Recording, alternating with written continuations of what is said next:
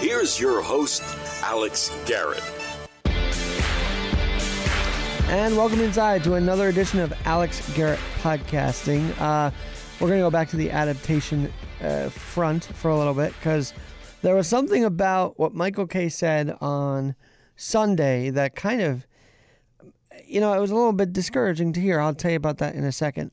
But obviously, there were a couple thoughts I've had since the Derek Chauvin trial. First of all, he is guilty. I think kneeling on a man's neck for 9 minutes, 27 seconds is guilty.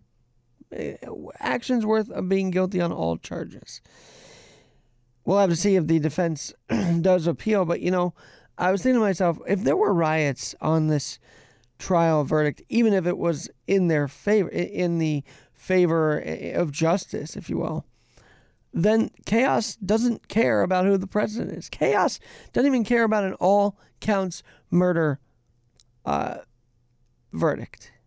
They care to make chaos. So in a way, it just felt like some might say they wanted to just quiet the mob. The mob rule was effective in this. And I just say, I think it's a genuine all guilty charge. But I also say, chaos doesn't care. They will still cause chaos. They will still burn it down if they truly feel like turning a switch. So it was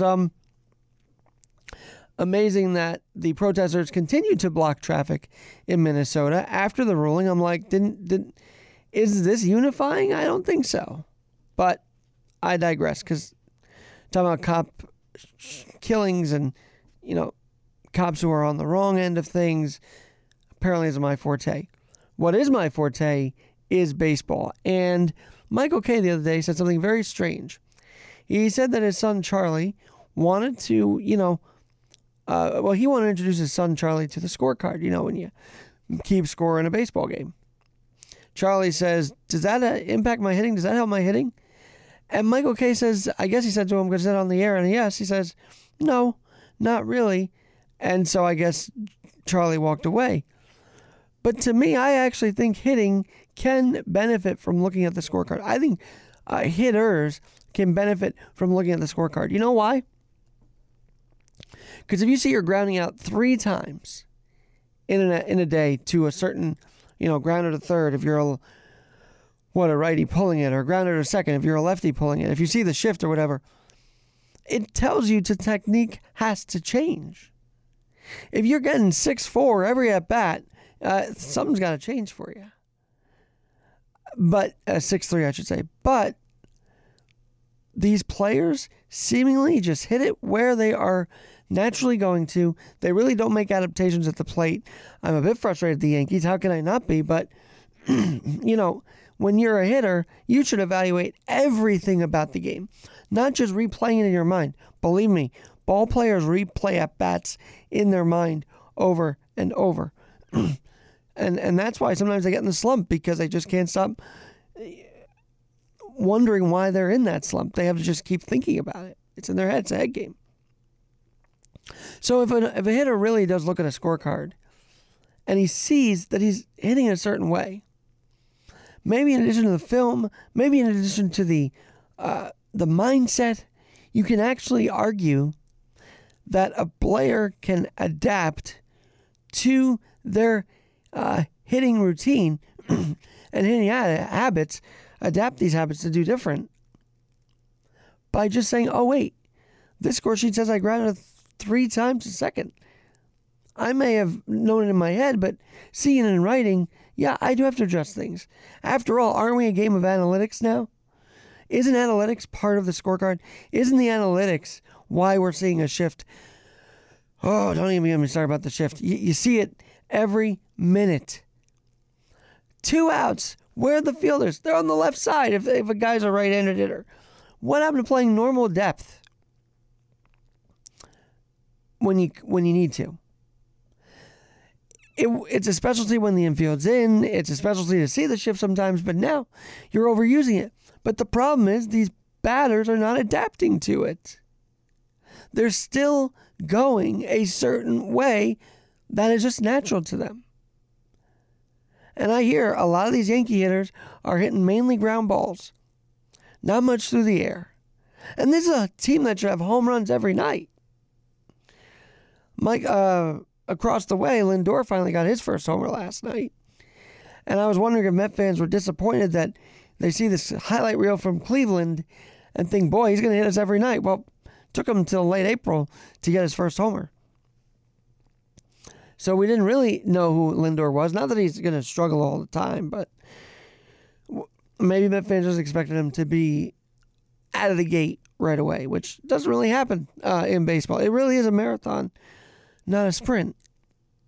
But to me, when you say to a kid who's wanting to learn hitting that a scorecard does not benefit you, that will hurt the up-and-coming hitter.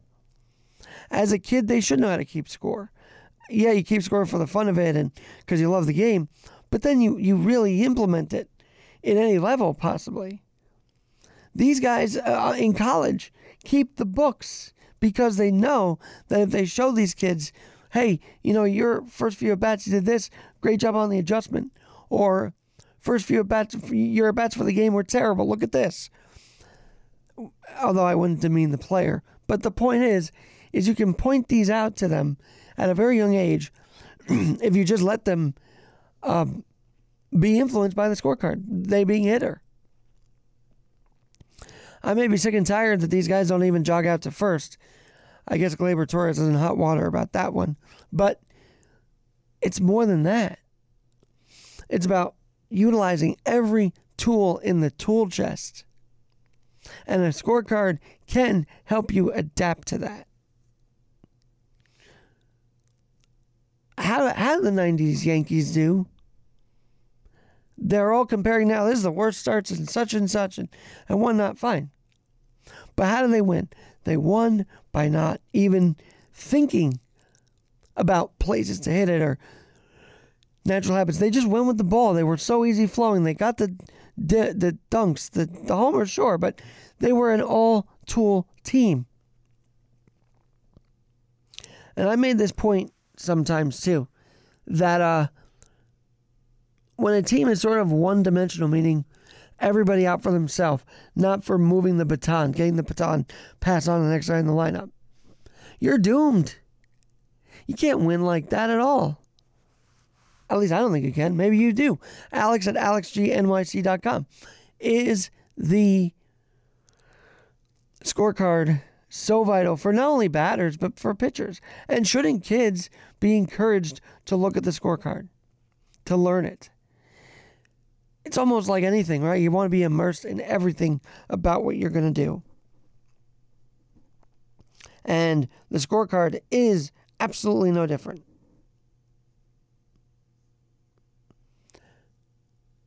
And so maybe this is falling on deaf ears or not, I don't know. But I do know that I am a strong component of not discouraging kids to do everything involved with the game. I know that Michael's actually videoed his kid when they were in quarantine. He was like running around the bases. It was fun. But in general, don't discourage kids from looking at a scorecard or tell your kid, yeah, it can help you in the game. Because sometimes a visual on paper is what is needed. And the more these guys can figure out their habits, the better off we'll be. Strikeouts are outweighing batting right now, because that's also just what's been accustomed and brought into the game. Swinging for the fence. And how many times is that really going to happen? Now they said, well, we're going to change the ball around, and maybe that'll be a great adaptation to the game. A new baseball. Scientifically modified. We're playing baseball with a genetically modified baseball. I don't know how that's going to work. I know that the home run seems to be down a little bit. The pitching seems to be better. The Braves, they're in New York now. They're not hitting bombs. They're just dinking and dunking. 4-0. Well, it was a 4-1 win, but even so. Rays, they had power, but they didn't have tons of $1 million ball club, and yet they went to the World Series. The Astros, yeah, the garbage can situation was absurd. Is just, they're never going to really feel a reckoning. Though I know when they're around these ballparks with some fans, they're getting some grief, which is good. I wanted to see that. But they still hit. So maybe telling a player, just to remind him, you've hit every ball on the certain same side. Let's get you in the cage to work on not pulling it. Let's get you in the cage to not try for the long ball anymore. They show batting practice today, and they show BP, and when they show these bombs out of the field, it's like, what happened to just situational hitting? That's the other thing that has gone away. For some teams, anyway. Situational hitting has been replaced by analytics, right? I think, and I say that because if they do the shift, that does take away a run. So yeah, analytics change that. But from a batting perspective, runners on scoring position, you don't get that situational hit most times. It felt like when I watched the Yanks bases loaded the other night, pulling teeth, trying to get the bases loaded, trying to hit with RASP, runners in scoring position. And so, if you're a parent and your kid asks you, hey dad or hey mom, does the scorecard really help with my performance? Say yes. Immerse your kid. Sit down with your kid. Hey, this scorecard I got from way ago, and it happens to be from the World Series, but I want to share it with you because this is how it goes. And then the kid will be, okay. So, and they pick up on patterns of a player. Why did he keep hitting in a second? Well, no one knows. He just didn't make that adjustment. He didn't adapt at the plate. And I think that's going to be the problem for baseball. And for the Yankees. But as much as they want to tout the long ball, as much as 1998 with the long ball, and, actually 60 years ago, it's the anniversary of Roger Maris's 61 chase. Can't believe it's that long ago. But if you watch the movie 61, it's great. But in general, that 98 run changed the course of baseball. Everybody wanted to juice it out of there. Literally juiced the ball. Juiced themselves, so they juiced the ball. And now it's that mindset of, hey, I just want to hit a homer. I know I've defended Fernando Tatis on this podcast, and swinging at 3-0 is his prerogative, okay? You can't argue with that. But it was the idea he thought that hitting out of the park was going to be so special. And that's the mindset. And if you go back to basics, it is fundamentals. Looking at a scorecard, it's one of the most basic fundamental things you could do. So if you're a batter, if you're a hitter, how often do you look at your scorecard? How often do you evaluate it? How often do you even stew over it, right? Because if you're not looking at it, you're not immersing yourself in all the tools this beautiful game, and it is still beautiful, of baseball has. For kids who don't want to be in, play the game but love the game, they get used to it because their parents say, hey, let's do a scorecard out of it. But when you're dealing with an actual dream, a dream to be an MLB The Show player, hitter, utilize everything. And don't let someone saying, no, it won't help your hitting if you look at a scorecard, deter you. Sit down, read it, and just say, wow, I may watch all the video in the world, I may let it in my head, but now that I really see, why am I grounding out to short all the time? Or why am I grounding out to second all the time, or third? Why am I hitting it so-and-so? And, a lot of these updated scorecards, by the way, can give you a count. So if you see you're swinging 0-2 and grounding the second baseman, that carries weight. If you see you're in a full count or whatever, and you're so anxious you pull the ball instead of hitting the other way, just think, how can I approach it? And I know every pitcher is different. They throw different things. They have different arsenals. But as a hitter, you not only have to prepare for that, you should prepare for changing your habits. And looking at that scorecard might actually be a very beneficial game changer. Hey, I'll tell you one thing. I do have a Minnesota Twins shirt, and I do feel like I want to say Minnesota strong. They have had quite the hell of a year. And they did have protests. It didn't seem to escalate as it did last year. But don't get rid of the Minneapolis Police Department. That adaptation is wrong. And I'm kind of bookending it because I started with show, but I'm ending with this. As I said last year, do you know there were about 40 or more instances where a guy with a cop would put the knee on the neck? 40 or more. Let's stop saying the best adaptation to all of this is disbanding the cops. Let's say the best adaptation to this is truly reforming practices. Police reform should not be a guise for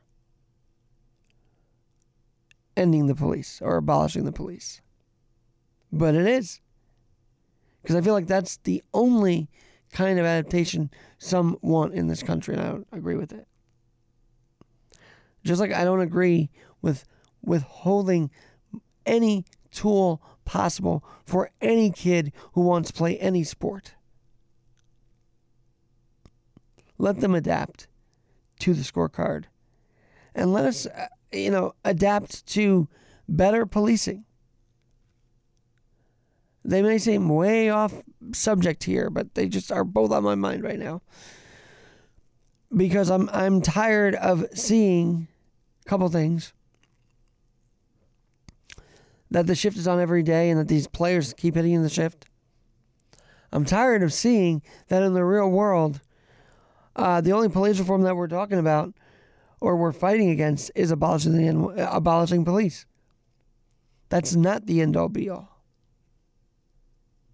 Until then, I'm Alex Garrett, where we're always adapting. Stay tuned for more as everything seems to unfold. I don't know what the future of the Yankees hold. They're 6-11. But we'll be on it, just like we're on everything else. And we'll talk to you soon at Alex Garrett Podcasting, where we're always adapting.